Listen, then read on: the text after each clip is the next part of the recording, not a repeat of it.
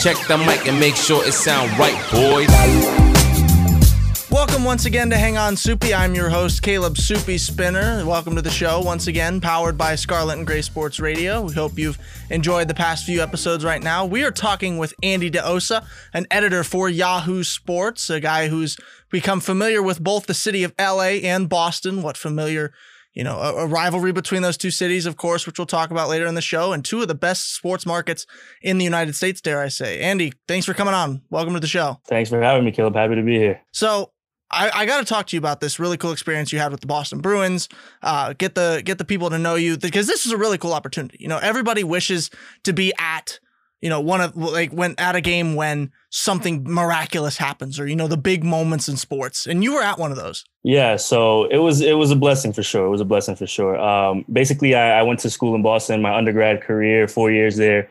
And one of my editors for my online publication that I wrote for had a connection with a Boston Bruins communications team person. And he found a way to get us a credential press pass to every home match. So the only thing was that we weren't really utilizing it that much at the time because we didn't have that many writers. So kind of like as a new writer and as an opportunity, I was like, let me try to navigate in this area. And it happened to be that the first year that I was covering the team was the year that they won the Stanley Cup. So I was there for a lot of the home games throughout the regular season. And then I also was interning at NESN, which is our local TV station over there. So I was doing Bruins coverage there. But towards the end of the year, when they started getting towards their playoff run, there was a lot more interest, obviously. So we had a few more writers that wanted to kind of get on board. So they kind of rotated us a little bit. But luckily, through the playoffs, and I don't know if if people remember, but that was a historic playoff run for them. 3 Game 7s. It was insane. But I was there for the double overtime game in the Canadian series for Game 5, which was ridiculous. I didn't go to Game 7. We sent another writer. Then I was there for most of the Tampa series for Game 7 when they clinched the ticket to the Stanley Cup, and then just covering them throughout the year. Really, it was crazy because I was only in my third year of college, so that was off the rip, just a super great experience. Just kind of be boxed.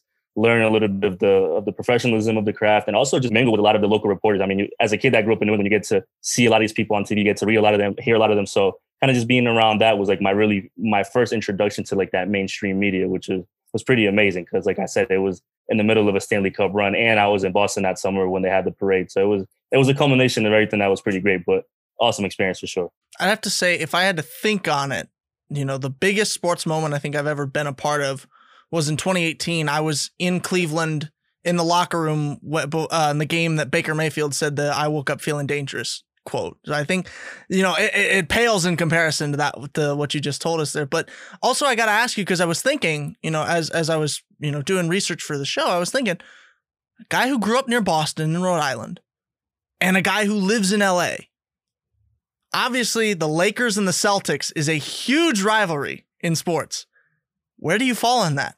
Celtics or Lakers? No. I'm New England all the way through and through across the board. I've been in LA for 2 years now, and it's actually pretty funny because I moved out to LA probably a few weeks after the Red Sox beat the Dodgers in the World Series, and it was a month and a half before the Patriots beat the Rams in the Super Bowl. So it was a good time for that, and I make sure I let all my LA friends know that my alliance still runs with home. But, I'm happy for the Dodgers for sure, especially that they got Mookie Betts. And I can't say I'm happy for the Lakers, but I do, after the year that we had and LeBron going over there, I can't say I'm mad about it either. But yeah, New England all the way for sure. I was going to say that's right about the time that LeBron made the decision to go to LA, which is, convenient timing. You came into LA right around like the conversion of several of the great moments in sports in recent years. Yeah, it was pretty crazy. I mean, it wasn't anything that I anticipated, but I mean, with the way that the Lakers built their roster up, with the way that the Clippers did it, and then obviously, like I said earlier, Mookie Betts going to the Dodgers and them having that run. Although the Dodgers have always been a pretty good team, and you kind of realize being there now that how that city really loves the Dodgers a lot. So it was pretty cool. Oh yeah, LA loves their team. Same with Boston. Same with my native Cleveland and Columbus now. So there's a lot of cities that dive into their sports and as they should. So let's get into our main conversation here today. You're a sports writer, obviously, and now a managing editor at Yahoo Sports. What got you into sports journalism? It's funny. I mean, it's not really like a traditional story. It was more of a process of elimination, if I'm being honest. When I was looking where to go to college, I knew I wanted to go to Boston. I didn't want to stay in Rhode Island, where I'm from, but I wanted to stay in the area, and Boston just seemed like a good idea to me. I had an older cousin that went to school there, kind of just, I used to visit him a lot. So I was a big fan. But really, I was just like, what major can I pick that does not involve me having to take math courses? Because I'm not a fan of math. So that really was how I ended up in journalism. It was a process of elimination, like I said, between me and my advisor. And, I just thought journalism just sounded cool. I never really had an experience in like any journalistic writing. I knew I like to read certain aspects of, work. I did like to write, and my teachers did tell me I was a decent writer. So I was like, whatever, I can make this work. But when I got to college is when I was like, I'm not going to just be like a news journalist. I was like, what I'm going to do is I just might as well just hop into sports. Like it's what I do. I watch it. I've always been a huge sports fan. So that's really how it started. And then luckily through the extracurricular activities in school with the online publication, we had a in studio radio show at school too. So I used to do programs on that and do like interactive sports shows. So it was kind of just something that happened quickly, but I realized very early on with the opportunities that I had in Boston and at Suffolk that it could be something serious. So I just kind of went all in on it. I chuckle at that because that's exactly the reason I got into this. Now, aside from it was, the love for sports. I wasn't good at them though. I was a gentle lineman, which you can't have, and an uncoordinated basketball player, which also doesn't mix. And then, I love the style. I love the dress fashion there. So I completely get where you're coming from. And math, no. Anything beyond basic addition and subtraction, nope. Not going to have any part of it. I'm good on that. I'm all set. I will calculate stats to do broadcast prep, but don't ask me to do anything else after that. Trigonometry, no. That's as close as I get. It's actually funny. I wrote a story last year, I believe, and it was all about numbers. And I was like, well, how did I end up here? Like, it was just a stat-filled story, but that's the only way I could relay the message I was trying to relay. And I just laughed when I put it out. I was like, this is probably one of the worst things that I've ever had an idea of doing. But the story was good nonetheless. Suffolk University, where you went to college, is located in Boston, one of the biggest sports cities in the United States. Tell me about your time in college. And, you started off the show talking about one of the opportunities you got from your time at Suffolk. So tell me about the others that you were presented with studying in the city of Boston. Amazing. I mean, you think about college towns, you think about Boston, right? Top of the list. There's just so many schools over there, so much diversity. You learn so much from being there. And as I mentioned, it's not a far away from home for me. It's really only a 45-minute drive from Pawtucket, Rhode Island, where I'm from. So, it was one of those things that it was far enough, but it was close enough. I learned a lot. And as you mentioned, a town like that, when it comes to sports, what I was doing, the market that I was in at the time. So you have to remember, like, Boston is a great sports town, but if we're talking about the past 20 years, just in its own sense, or even the past 10 years, like, you could separate that from, the past, the 80s that the Celtics had, or things like that. So, I mean, I'm talking about I just missed the Celtics championship right before I went to school, because I was in 2008. I started in 2009, but I was there for 2-3 Patriots parades, the Bruins parade, like Red Sox. So it was like, it's just everything was there happening quickly. And for that same reason, I was offered so many different opportunities to kind of navigate the journalism industry, offered, just writing gigs on the side, contributing to websites and things like that, just kind of helped build me up. And, after you get more experience, you get more confidence, you build more relationships. And it's like, it just became, like I said earlier, something that I really saw that, like, this is a feasible thing. Let's, go all in. Yeah, and that's one of the reasons as a sports journalist, that's what you look for when you go into college is, where can I get the most experience? Where can I get the most opportunities? Where can I immediately go in and start writing in your case? So it sounds like Suffolk was a perfect fit for you. And I know it was. Obviously, you're in one of the best spots you can be as a writer, the editor of a major, a major sports network there. There are a lot of sports that Boston's known for. We've mentioned, I think, the 3 biggest ones in the show already: the Boston Celtics in the NBA, the New England Patriots in the NFL, and the Boston Red Sox in the MLB. How did you get into soccer, the sport you currently edit for Yahoo? It's funny because, like I was telling you off camera, I've covered a lot of different sports. And the thing about me in soccer is I've grown up playing soccer. So I think that was probably the easiest way for me to kind of get back to it, because it's something I was, born with and part of my tradition, my culture. So it was something I always really wanted to do, but the situation never really presented itself as prominently in Boston because of all these different sports teams that are basically hogging the spotlight, for the lack of better terms. And I've always been a big fan of New England Revs over there. And, obviously international soccer and around the globe is something that people, watch a lot. But it was an opportunity that when I got to LA, it was perfect. It really, I feel like I'll probably say that a lot throughout this interview, but like a lot of things have fallen into place for me that I've been like really grateful for, that it was just a perfect situation. And covering soccer was one of those, because I'm going into an LA market where the LA Galaxy are the biggest team in MLS history, the most championships. And then you have LAFC, which is a new team in LA. So it was both angles. I got to cover both sides. I got to basically get on board with the new team that was only in their second year of existence when I started covering them. So, they wanted all the coverage as possible. They helped me out a lot. And it was just like a lot of things that interchangeable aspects that like it was perfect, and then the Galaxy went and got one of the biggest soccer players ever in Zlatan Ibrahimovic, and he was a walking headline. So anything that he said was a story and clickbait and newsworthy. So it was really just a great situation. And now I'm pretty comfortable just being there on the floor with both teams and just covering as much as I can, finding different storylines and being able to really write what I want to, which is my favorite part about it. Yeah, I was sad when he went to Milan, I think it was, right? Yep. When Zlatan went there, I liked him. But the other thing that will always have LAFC in my mind is it's owned by Will Ferrell, at least partially, right? Like he started that club, right? Yeah. And their ownership group, I think, is really incredible, because it's as LA as it could get. It's, just a bunch of celebrities, a bunch of former athletes. Magic Johnson's basically at every game. They do this Falcon tradition before the games, that there's like a Falcon that flies around the stadium and a famous person brings them out. I mean, from Kareem Abdul-Jabbar to whoever else, LA legend. So it's really a LA show, as they put it. But yeah. You've got that connection to Hollywood there without even, trying, the connection to Will Ferrell and all these, Hollywood celebrities. Looking back at your college career, in 2011, you became the managing editor of the Suffolk Voice, the newspaper at Suffolk University. That's a position that carries responsibility. We talked about in the first episode of Hang On Soupy, the responsibilities of a good manager.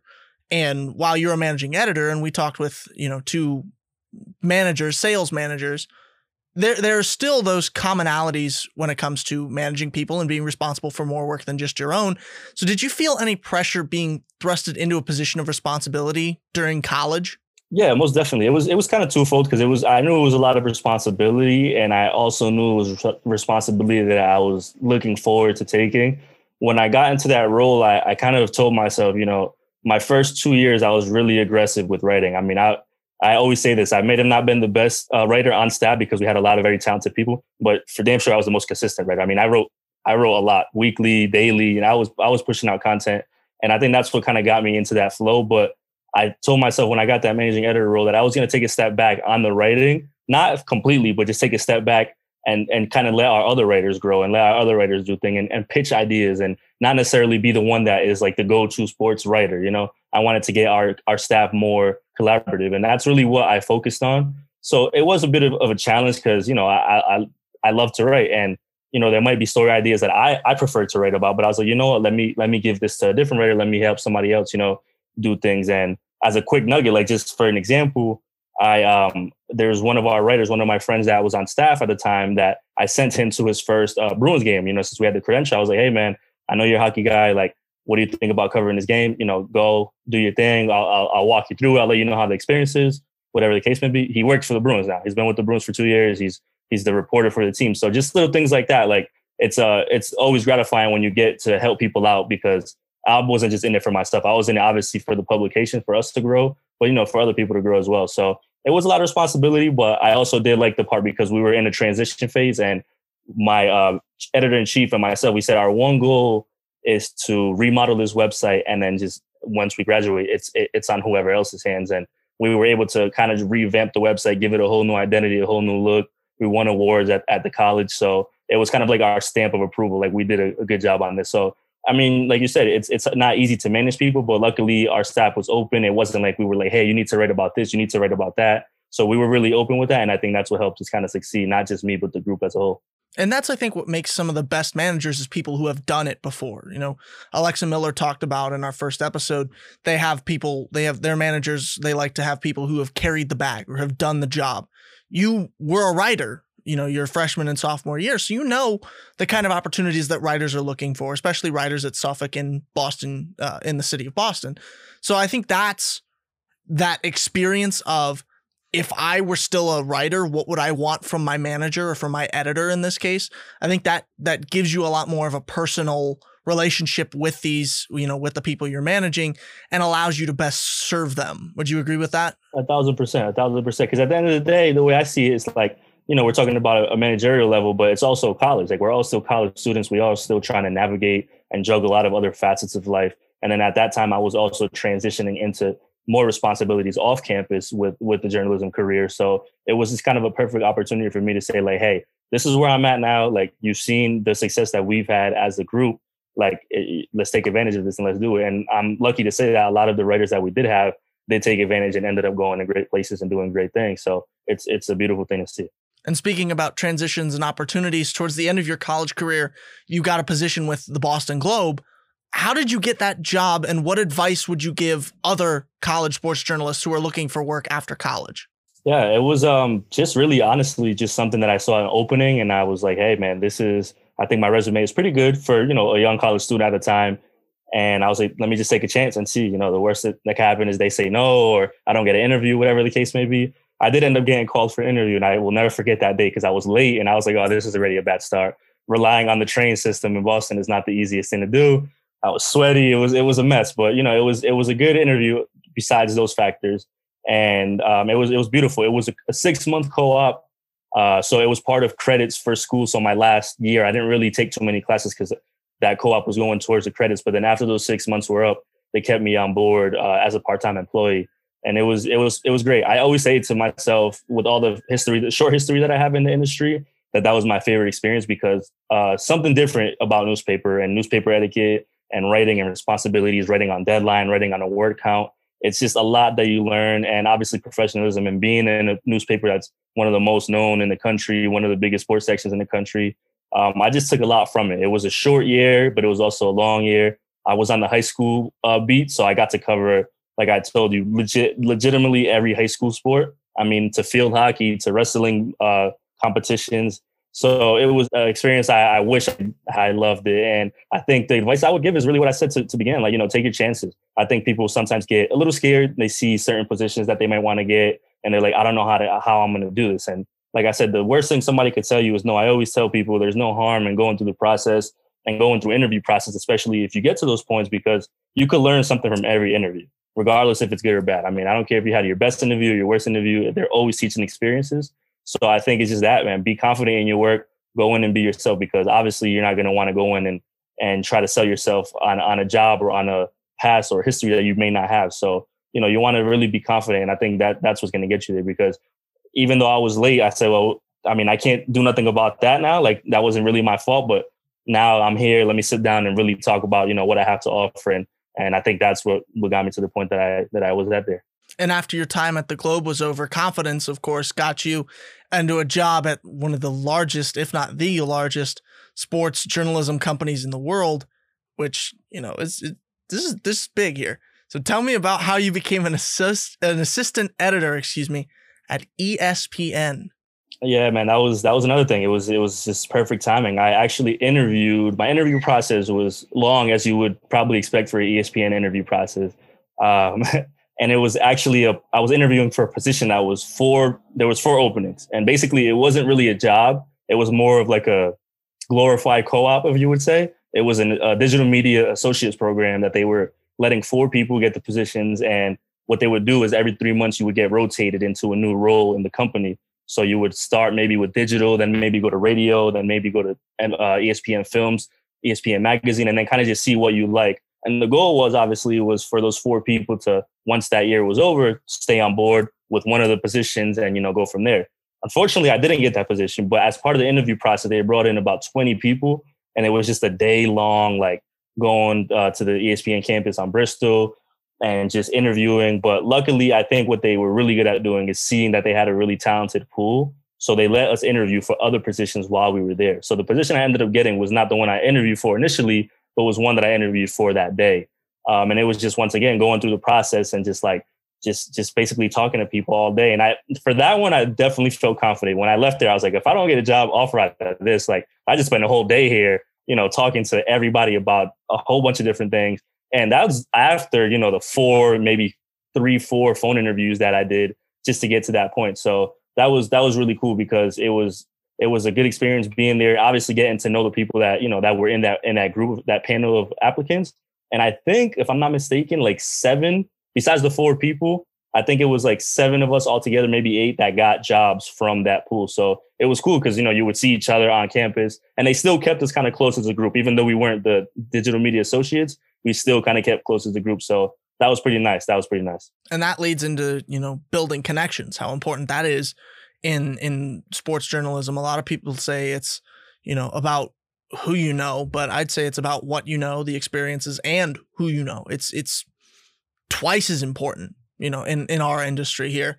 And connections, make or break you, honestly, in your career. Working for ESPN is the dream of almost every sports journalist, like I mentioned earlier. What skills do you think set you apart from those other sports journalists that you interviewed with and helped you catch the eye of ESPN? Yeah, I think I was lucky in two areas. I think the first area that I really was like pushing as part of the interview was that I was coming from a newspaper. And I don't know if a lot of the people in that group were coming from newspapers. They might have been coming from digital outlets and stuff like that. And I was always asked, like, what is it about the transition that you would like to make? Because obviously going from a newspaper to ESPN is night and day, really, when it comes to the craft. And it was kind of one of those things that I was like, hey, listen, this is what I love. This is what I really like to continue doing. But I do realize that there's a shift in the industry. Everything is going digital, things like that. So I really was like kind of talking about the shift in the way journalism is changing and how like you could take those skills from a newspaper background and have it added to digital, to digital space. And I think that really helped me because I think people were kind of like, maybe he just wants to write. Maybe he just wants to, just be a writer, which initially is what I told him. I was like, I would still like to write, but if you're going to offer me a position that I have to do digital work, editorial digital work, like I'm not against that because I understand, how the industry is now. And then 2, which I guess was always a big benefit for me, is that I'm bilingual. And I also interviewed for a job with the ESPN FC group.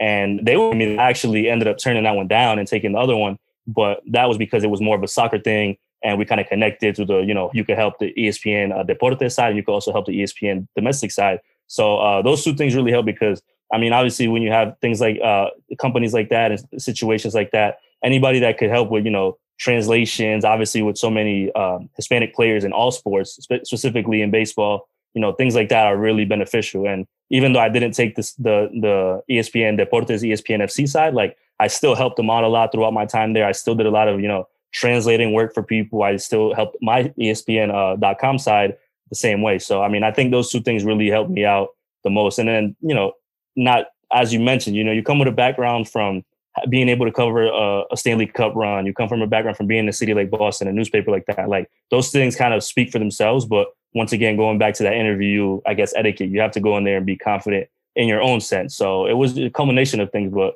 once again, I think it was just everything was aligned perfectly for me, thankfully. So ESPN Deportes, that means hablas español, ¿sí? Sí, señor. Sí, señor. Sí, bien, muy bien. También. Excelente. Not as good as you, of course, but actually just got back from my intensive Spanish class. So there you go. Nice. It's a fun thing. It's interesting. It's an interesting skill. I think I can say that you're the first sports journalist that I've met, albeit virtually, that I've met who speaks another language. And maybe just everybody else that I've met does a good job of hiding it.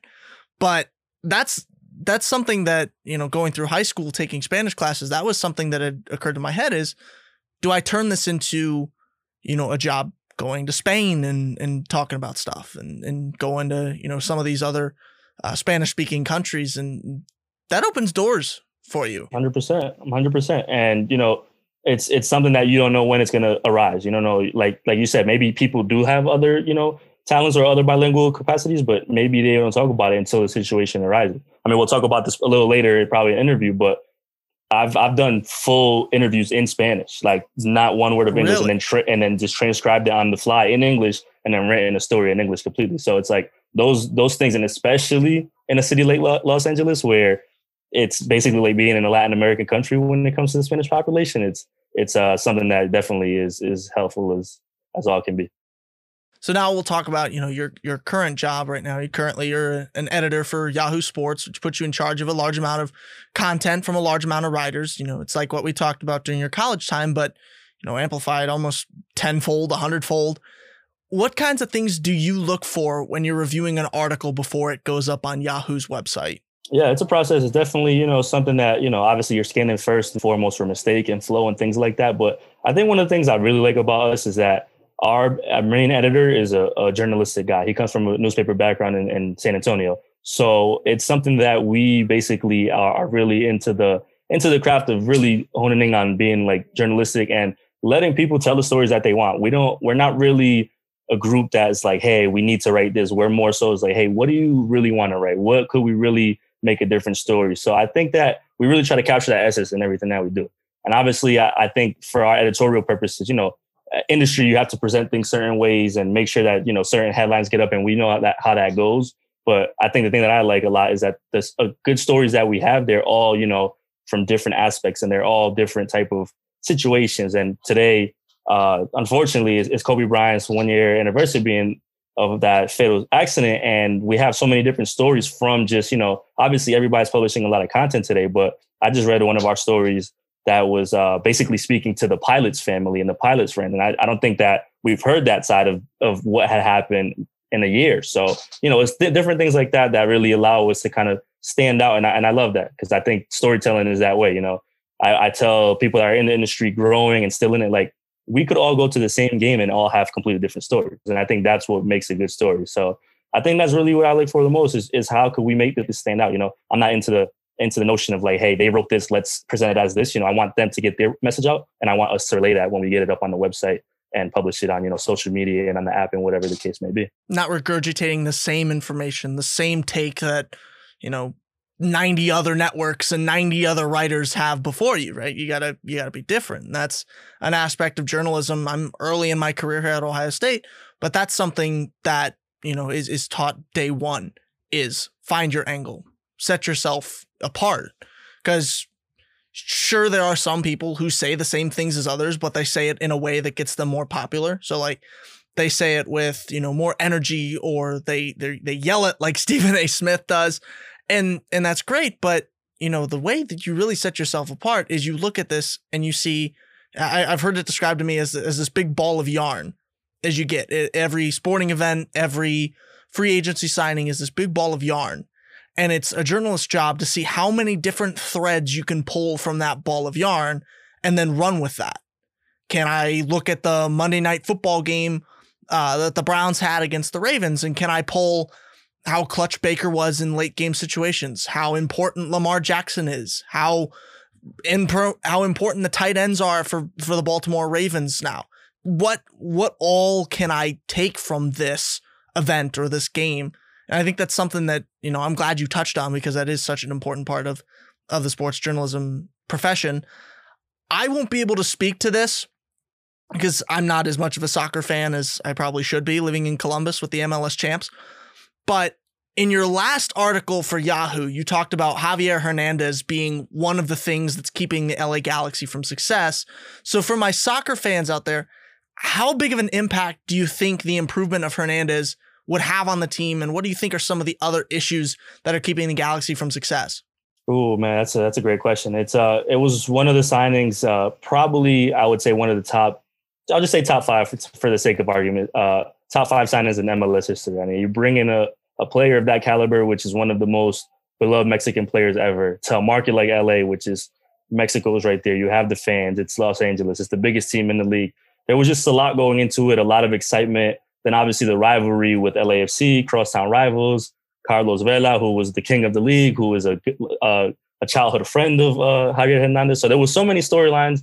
Everybody was so excited about it. Obviously the year didn't go as planned with the pandemic, but there were still games and he was terrible. So I think just flat out throughout the year, I was waiting for the right opportunity to just cover that moment and kind of relay that message. But I think it was just nothing went well for them. I think there was the coach has since been fired. There was I think an identity issue with the team. They weren't just meshing well. And I think they were trying to replace Zlatan Ibrahimovic's void with somebody that is not able to do the same type of work that he was. So I think that was the main issue there. And, you know, I think he's still a really solid player. He's on the older side now, but that in soccer terms doesn't really mean too much if they're able to play through him. They have a new coach now who knows the LA Galaxy history, who played in the LA Galaxy, who's been one of the better coaches in MLS past few years. He was up in Toronto, Greg Vanney. So I think with him there, with them trying to kind of revamp that style, that identity, I think he'll obviously, I don't think he could have a worse year than he did last year. So I think this year will obviously be better for them. But yeah, I think the way that they signed him, the way that they went after him, the amount of money they gave him, I don't want to say stuck because it sounds like a bad word, but that's basically what they are right now. So they need to make the best of him being there and of his experience. So I'm actually looking forward to this year because it could be a complete turnaround. And, you know, as a lot of players doing across the board in sports, like when you have a situation like that, you kind of go on a little bit of a revenge tour. And this could be a year that he's like, you know what, I have a lot more to prove than I did last year when I first got here. So let's get to it. So it'll be fun. It'll be fun to follow for sure there. But it's the Galaxy, man. I think that there's a lot of pressure there, regardless of who's playing, because of the history that they have. So they're definitely hoping to get back to that. So if they can, it'll be fun to cover. And if they can't, it'll also be fun to cover.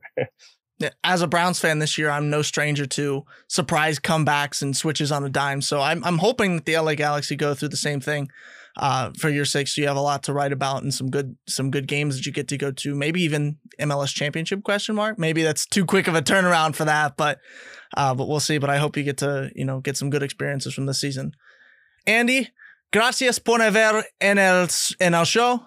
I think I said that right. Thanks for coming on the show today. It was a pleasure talking with you, and I hope we stay in touch.